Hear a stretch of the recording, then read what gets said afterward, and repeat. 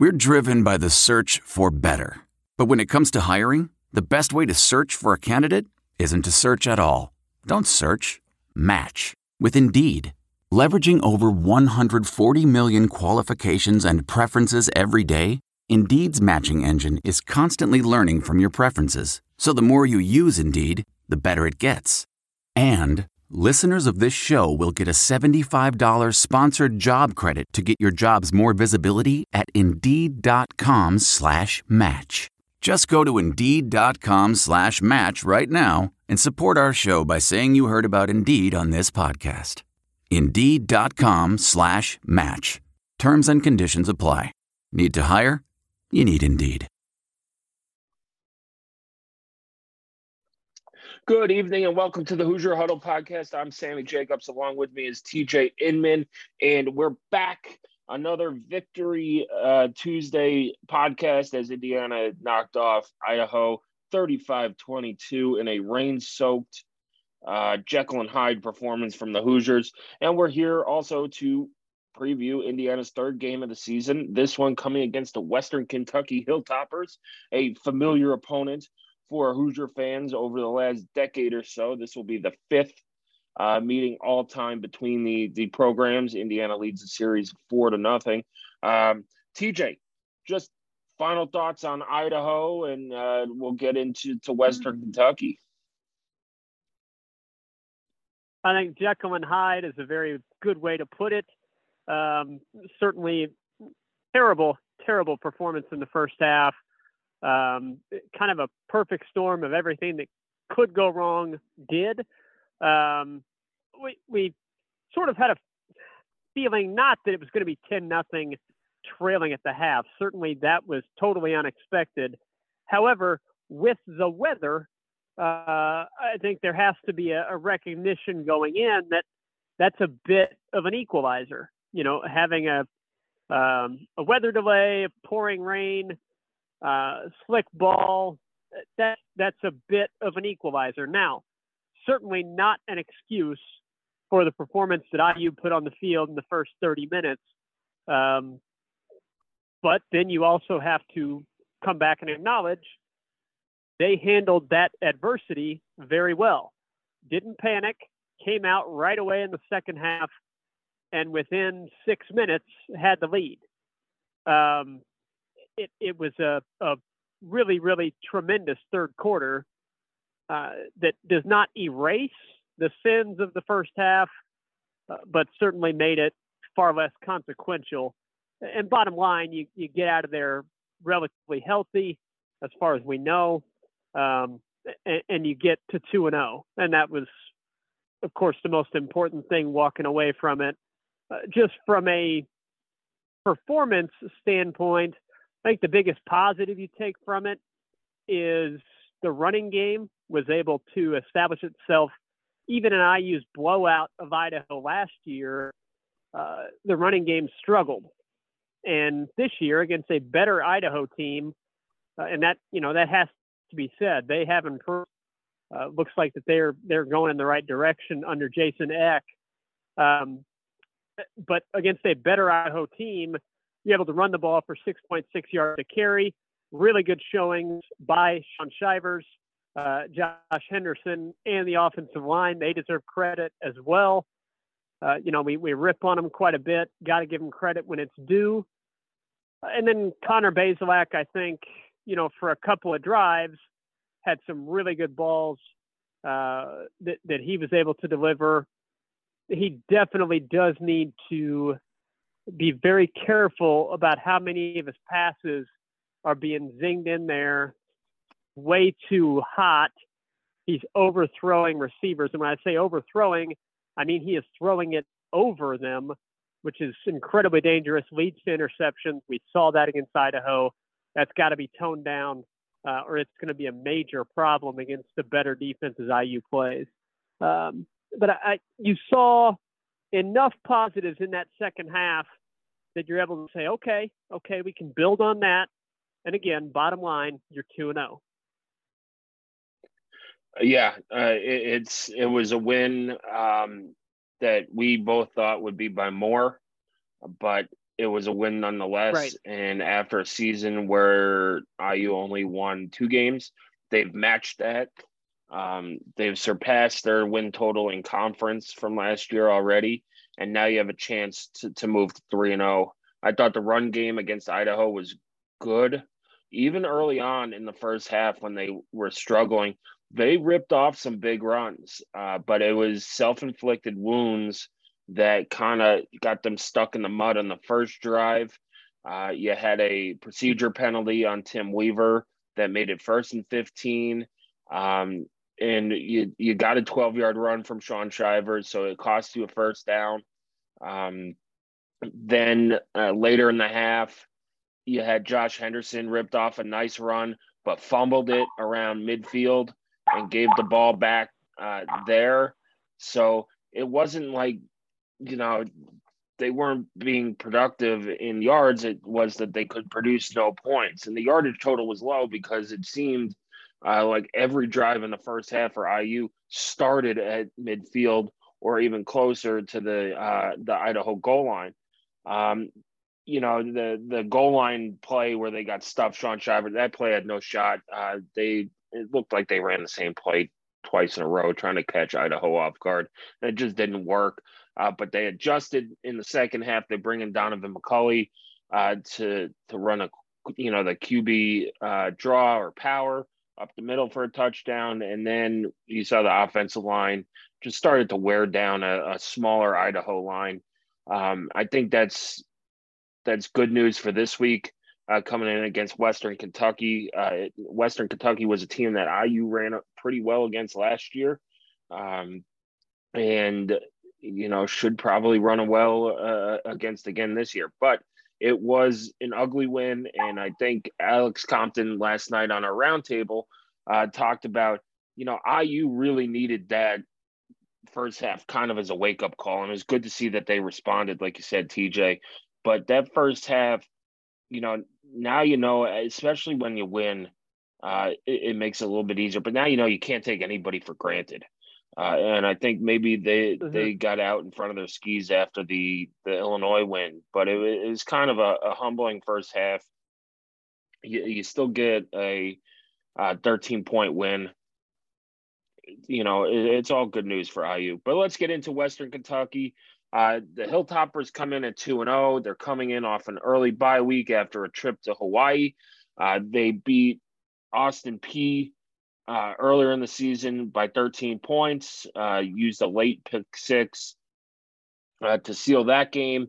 Then they went out to the islands and just dominated a really bad Hawaii team. They're averaging 43. Western Kentucky is averaging 43.5 points per game. They're giving up 22 a game. I think the biggest surprising stat, TJ, is that they lead the nation right now in interceptions with 7. But it's your typical Western Kentucky high-powered offense, averaging, they have a total of 547 yards passing, and things like that. They're not really running it that well, or that many times. They've run it, for an average attempt, average yards per attempt at just over 4 yards. What's your take on Western Kentucky? Certainly, the names that IU fans will remember last year from the narrow win that IU got there at their place, those are gone for the most part. Bailey Zappi now with the Patriots, I believe, and then Stearns gone as well. Their top receiver, their top 2 wideouts actually gone, but they still have a lot of talent at that position. Dawood Davis, kind of the top threat there. And then Malachi Corley, it's a very good wideout. Also, Davion Irvin Poindexter, who IU fans will remember, leading this team in rushing right now. I don't know if that's going to continue, but, he's going to get his shot against his former team, and we'll see what he can make of that. You're right, turnovers right now. This team, whether that's a result of the competition they played, we can't undersell how bad Hawaii is. They are they're the worst team in FBS. It might not even be particularly close. So Western Kentucky surrendering as many yards as they did to the Warriors, that's interesting. Austin Peay gave them a game. That was a real contest in the fourth quarter. So I'm not sure what to make of them. I don't think they know what to make of themselves yet. They do get the early bye week to prepare for IU. Austin Reed in at quarterback, a little bit more mobile with his legs than Bailey Zappi was. Not the threat passing the ball, still good passer, good offensive system.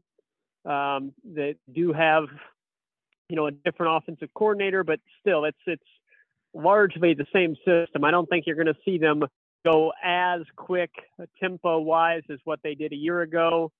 It's not going to be as high-powered. You already see, even against this reduced competition and a small sample size, the completion percentage for Austin Reed about 7 points lower than Bailey Zappi had against a full schedule last season. So a bit of a downgrade there for sure. However, still a dangerous offense, and on defense, very opportunistic defense so far, creating those turnovers. So is that others turnovers, is that a trend, or is that just a bad competition, 2 games, small sample size fluke, or a combination of the two, and it falls somewhere in the middle? To be determined. We don't know the answer to that, but it's something IU has to be careful of, something Bazelak has to be careful of. He's got to take care of the ball and be careful, again, with those high passes. I do think there's an opportunity here for IU to run the ball well again. I think they can against this Western Kentucky defense. And I do think that IU's receivers are going to be able to find success against this secondary. I think IU's receivers are much better than they were a season ago. And I like this unit to be able to have some success against the secondary. One thing I'm really interested to watch is how the depth plays out on Saturday. It's going to be hot, really hot in Bloomington on Saturday. We're talking mid to upper 80s, and it's a noon start. Come second half, you could really see depth start to play a factor if IU can wear down Western Kentucky with their size and their depth. I think that could be a factor. Yeah, it's the first noon game of the year. Tom Allen mentioned that in his press conference on Monday, and they're excited for it. I know, talking to coaches after last year, those night games take a toll on the players. You're waiting around all day. You don't get back to campus until 3-4 in the morning sometimes, and it just messes you up a little bit. So getting back to a normal noon schedule, I think will help. The dry weather should help Connor Bazelak as well. You're right. He's got to take care of the ball. Those high throws, if he's going to overthrow the receivers, Western Kentucky is going to pick off some passes, and IU can't. You just can't do that. You can't turn the ball over and give a Western Kentucky offense extra chances. This game is going to come down to, efficiency in the red zone, efficiency on drives, and who, as I said last night, who leaves the least amount of points on the field. That means, like you saw last year's matchup, IU won because, they should have won by more, but, a lot of those drives ended up in field goals when, if they scored half of those drives scored touchdowns, that game's not a 2-point game. It's a 20 some odd point game. You're playing at home. You have more depth than Western Kentucky. You've played a Power 5 opponent already, who's been tough. This is a game that IU needs to and should win, but they have to play a lot better than they played against Idaho to give themselves a chance at a comfortable win. TJ, let's go into keys to the game. What's one of your keys to the game on Saturday? I'm going to go use secondary. I've picked the offense past couple of games. I'm going to go with IU secondary against the receivers, Dawood and Corley, Dawood Davis and Malachi Corley for Western Kentucky. That's a dangerous pair. We saw last year Kentucky's receivers have some success against IU.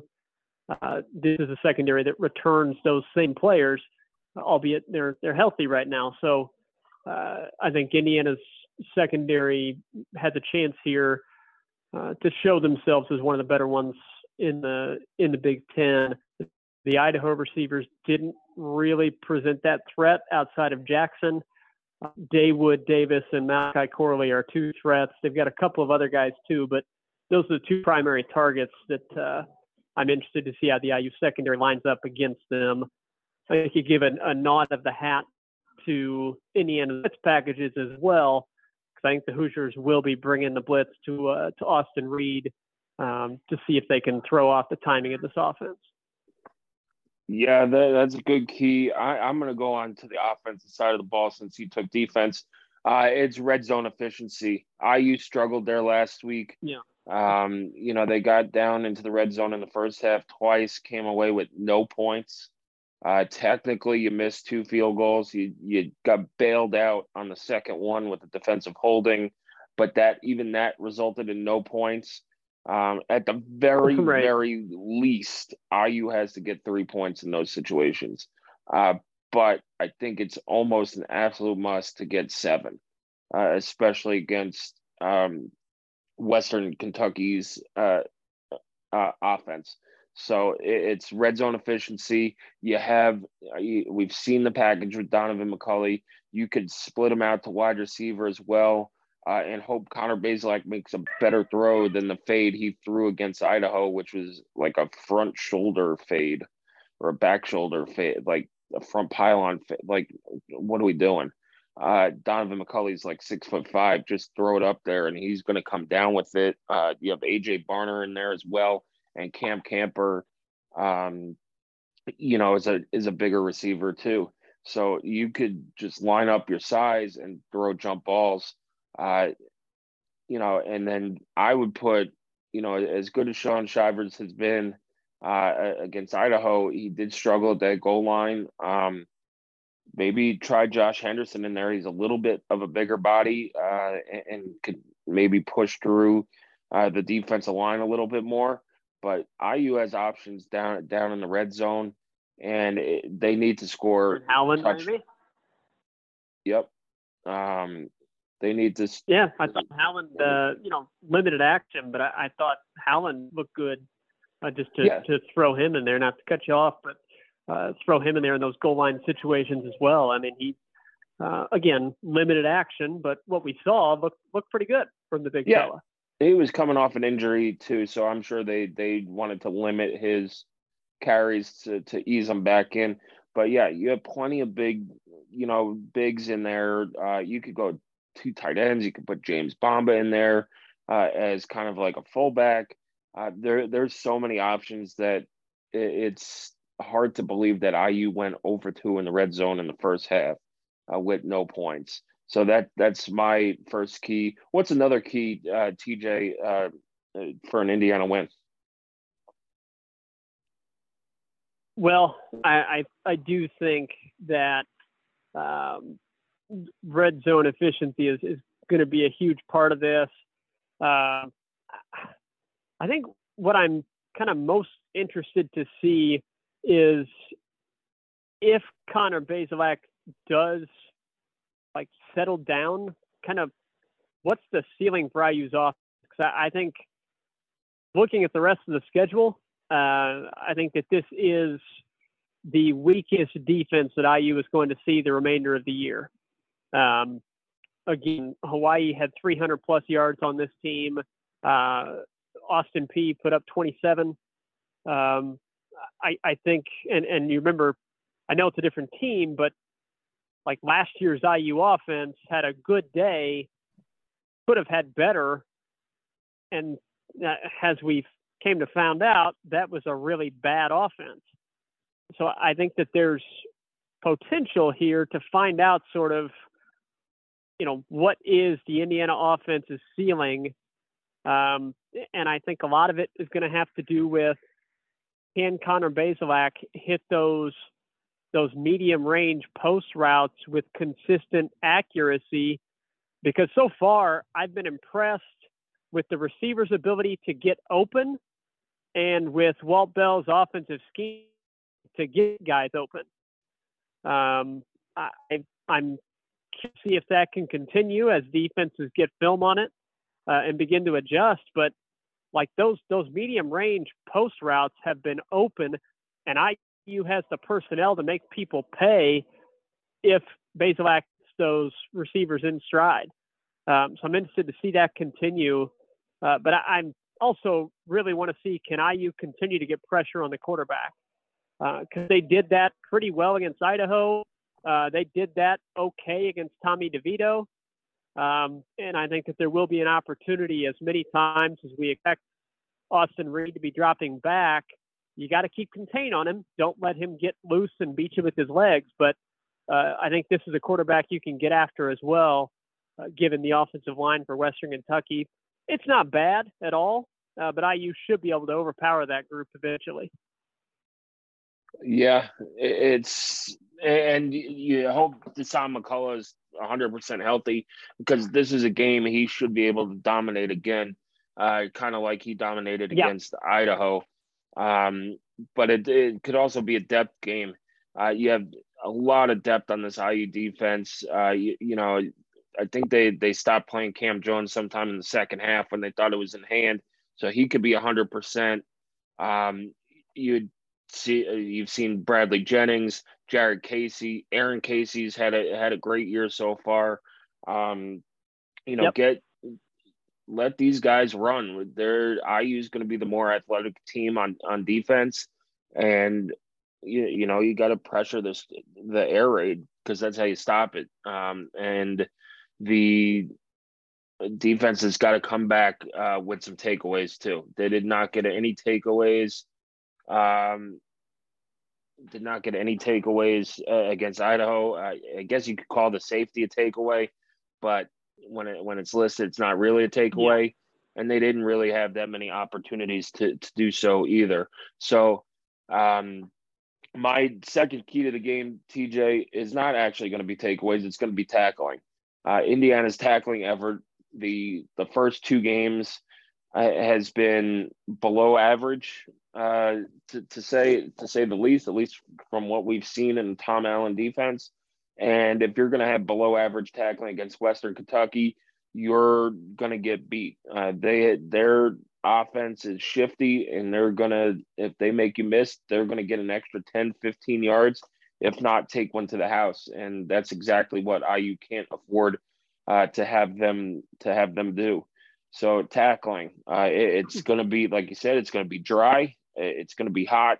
So you don't have the excuse that it's an opener. You don't have the excuse that it's raining and people are slick. But the tackling has to be much, much better if IU wants to get out of their 3-0. Let's go to matchup to watch, TJ. What is your matchup to watch? Matchup to watch is going to be Indiana's secondary, and I'll just single out two guys, Jalen Williams and Taiwan Mullen, against Malachi Corley and Dawood Davis. Mentioned it earlier, no need to rehash that. That's the top two targets for Western Kentucky. You top two. Good between those individuals, particularly with the way that Western Kentucky's offense operates.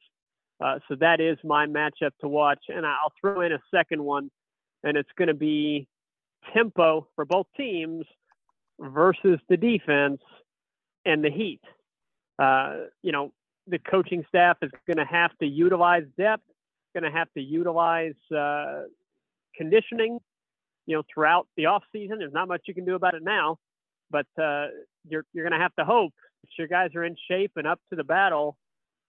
Like I said, it's going to be mid to upper 80s. It's sunny without much wind projected. So, it's going to feel 100 plus on the field, I would imagine. And it's really going to be a challenge for these defenses against tempo offense.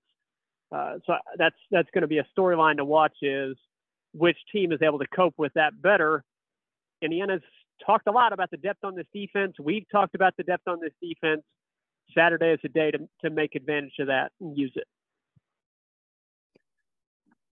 Yeah, they have to. My matchup to watch, TJ, is Indiana's secondary against Western Kentucky's secondary. Now they won't be on the field at the same time, but it's who's gonna make the big play, who's gonna get those takeaways, make the interception, get that big open field tackle, and things like that. I think that there will be, with as much as Western Kentucky passes and as much as Connor Bazelak has a penchant for overthrowing receivers, there's going to be opportunities for interceptions on both sides. It's who makes the most of those opportunities. So that to me is my unconventional matchup to watch.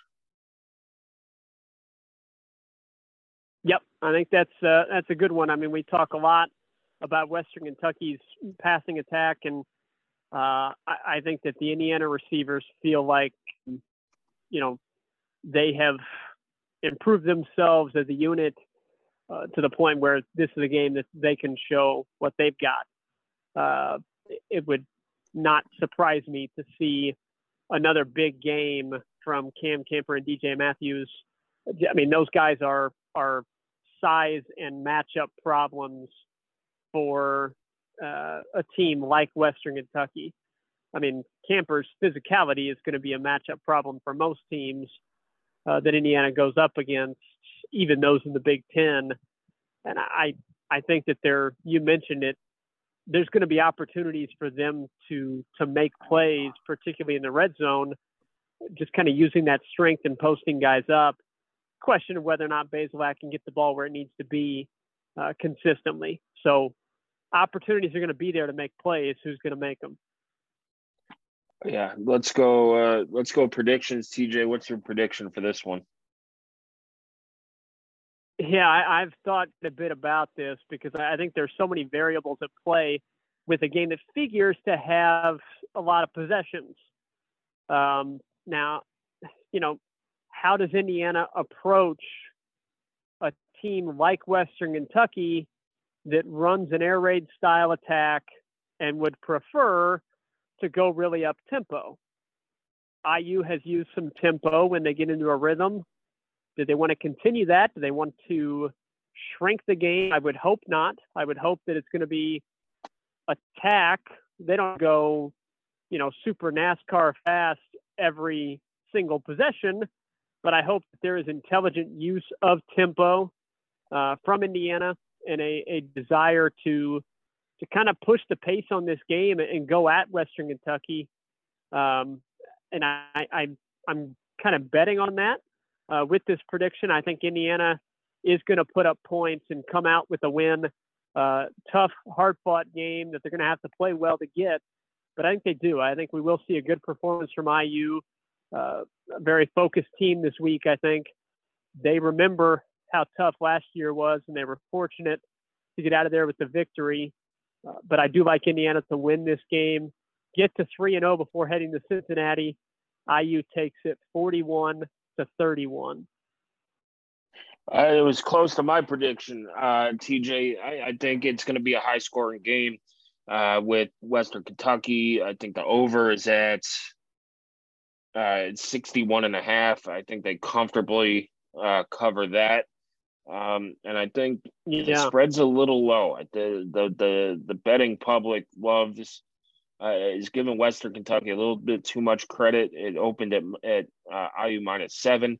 It's now IU -6.5. I would go. I'm going to take IU 42, Western Kentucky 31. I think Western Kentucky's offense is going to get theirs, especially if tackling issues come into play. But they haven't played an offense like Indiana's. They haven't played a defense like Indiana's. I just think IU's the better team all around if they play up to their potential. Now, if IU comes out Right. like they did against Idaho, instead of being down 10-0, you could find yourself behind 28-0. And then that's all she wrote. Yep. It is going to be a high possession game. I would look for probably 14 or 15, maybe 16 possessions per team, which is high for college football. So you're going to get a lot of points. Yeah. And if you like scoring and don't like defense, this is a game for you. Hopefully, it's a good IU crowd, but I'm going IU 42, Western Kentucky 31. IU goes 3-0. Heading to Cincinnati for a big game on September 24th. Yep, I think this is really going to be a fun one to watch. I think it's going to be entertaining. It's a quality opponent, quality program. And look, it's foolish to make kind of comparative results and make much of a deal out of them, but it's worth noting. Illinois won against Virginia 24-3 last week. Completely dominated that game. Idaho's first week opponent that they gave a real challenge to, Washington State. They went on the road and beat Wisconsin. I think it's just kind of worth keeping an eye on that. Hey, Illinois might be pretty good, particularly when you look at the rest of the West, outside of Minnesota and possibly Purdue. Illinois could be right there. And then Idaho, I think, is looking at themselves after these first two games as being a much improved squad that's got a chance to do something in the Big Sky. So worth keeping an eye on, but early results would indicate, Indiana might have two decent wins, particularly the one over Illinois. It might be a win that really stands up as being a quality one over time, which, again, foolish to make too much out of it. College football, very much a week-to-week game when you don't know what you're going to get. But it is encouraging to see nonetheless. And I think Western Kentucky is a chance for another pretty good win before you head to Cincinnati. But you're right. If Indiana plays anywhere close to the way they did against Idaho in that first half, it's big-time trouble, regardless of who the opponent is the rest of the way. Yeah, and you go through the schedule for IU, and you got to go game by game this year. TJ, I wanted to ask you a question. I just thought of, had IU not gone 2-10 last year, and maybe have gone 5-7 or 6-6, do you feel better about going 2-0 in the way that they've gone 2-0 this year?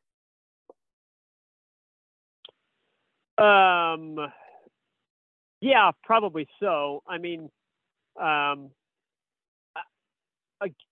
really do think that Illinois game is a win that, looking back, you're going to look and say that was a really good one to get.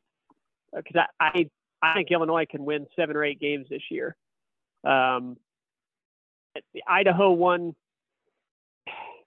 the way that played out was so bizarre. Because the third quarter, you're looking at it like, wow, this team is much better. I mean, I am very comfortable saying IU in 2021 could not have played the type of third quarter that IU played last Saturday night.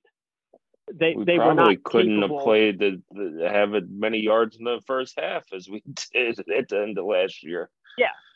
Yeah, you have to remember, in that Idaho game in 21, that was largely special teams fueled. Yep. That it was able to. Now, again, Indiana had great field position Saturday night in the first half, and they squandered it with a series of just really bad errors. But the short answer to your question is, yeah, I think you probably do feel better about things, just because I still believe that there is a collective cloud hanging over things, scar tissue, if you will, from how bad 2021 is. And it's going to take some time and some more performances, to get that scar tissue removed. And it may be something that doesn't come off all season as people kind of wait for the other shoe to drop. It seems that any adversity that comes up in a game, it's very quick to, oh, we suck again. For me, I have seen enough through 2 games to feel really positively that this team is much improved. What I don't know yet is, given the difficulty of the schedule and there being such a small margin for error, is it going to be enough improvement to get IU back to the postseason? Because looking at the remainder of the schedule is quite daunting, given how the Big Ten East has performed and how IU's remaining crossover opponents potentially look. I mean, Nebraska firing Scott Frost, I would assume that can only kind of galvanize them together for the rest of the season. We'll see. They could completely tank and be worse than they are. And then Purdue is still going to be a very, very tough game regardless of the records. So it's a very daunting schedule. I've seen enough from IU to be optimistic about how much better this team has gotten. And Saturday, as we kind of count to a bowl game, we know that there's just no margin for error. It's one that you just have to get. You have to. We knew that getting to a 3-0 start was the only feasible way for this team to get to a bowl game. They're 2/3 of the way there. One more step to do it. And then I think you take a deep breath and say, all right, job one, done, 3-0. And they're one step away from getting there. Yeah, you get out of the first quarter of the season at 3 wins, and you have the rest of the schedule to just grab 3 wins, whether that's, maybe right. going into Cincinnati and stealing one, going to Nebraska, who, you're right, we don't know what they're going to look like. But it's hard to imagine that team's going to be bought in, especially if they lose to Oklahoma on Saturday at home, and all signs point to them losing to Oklahoma. They'll have pride. It's a home game. It's at night, but a 1-3 Nebraska team, how much juice do they have and things like that? You got to go to Rutgers. You could win that one too, and you kind of owe them after they came in and kicked your butt last year. And you get Maryland at home and Purdue at home. You hope you could steal one of those. If you could split Cincinnati and Nebraska, you're sitting at 4-1. With Michigan, I think Michigan and Maryland, you split those, you're sitting at 5-2, and you're sitting pretty. Going to Rutgers before ending that end of the season. I don't know. I think you have to get 6 wins before you hit November. You got Penn State, Michigan State, or Penn State, Ohio State, Michigan State, and Purdue to end the season. As fun as it would be as an IU fan to play Purdue for another bowl game, a bucket in a bowl, as it recently has become a little bit. It'd be a lot more comforting to enter November with 6 wins and knowing that you're going to the postseason. You could play a little bit freer and things like that, and maybe you do steal one of those games against either Michigan State, Penn State, or Purdue. We've seen Penn State collapse down the stretch. Purdue we'll see what they look like against Syracuse this week.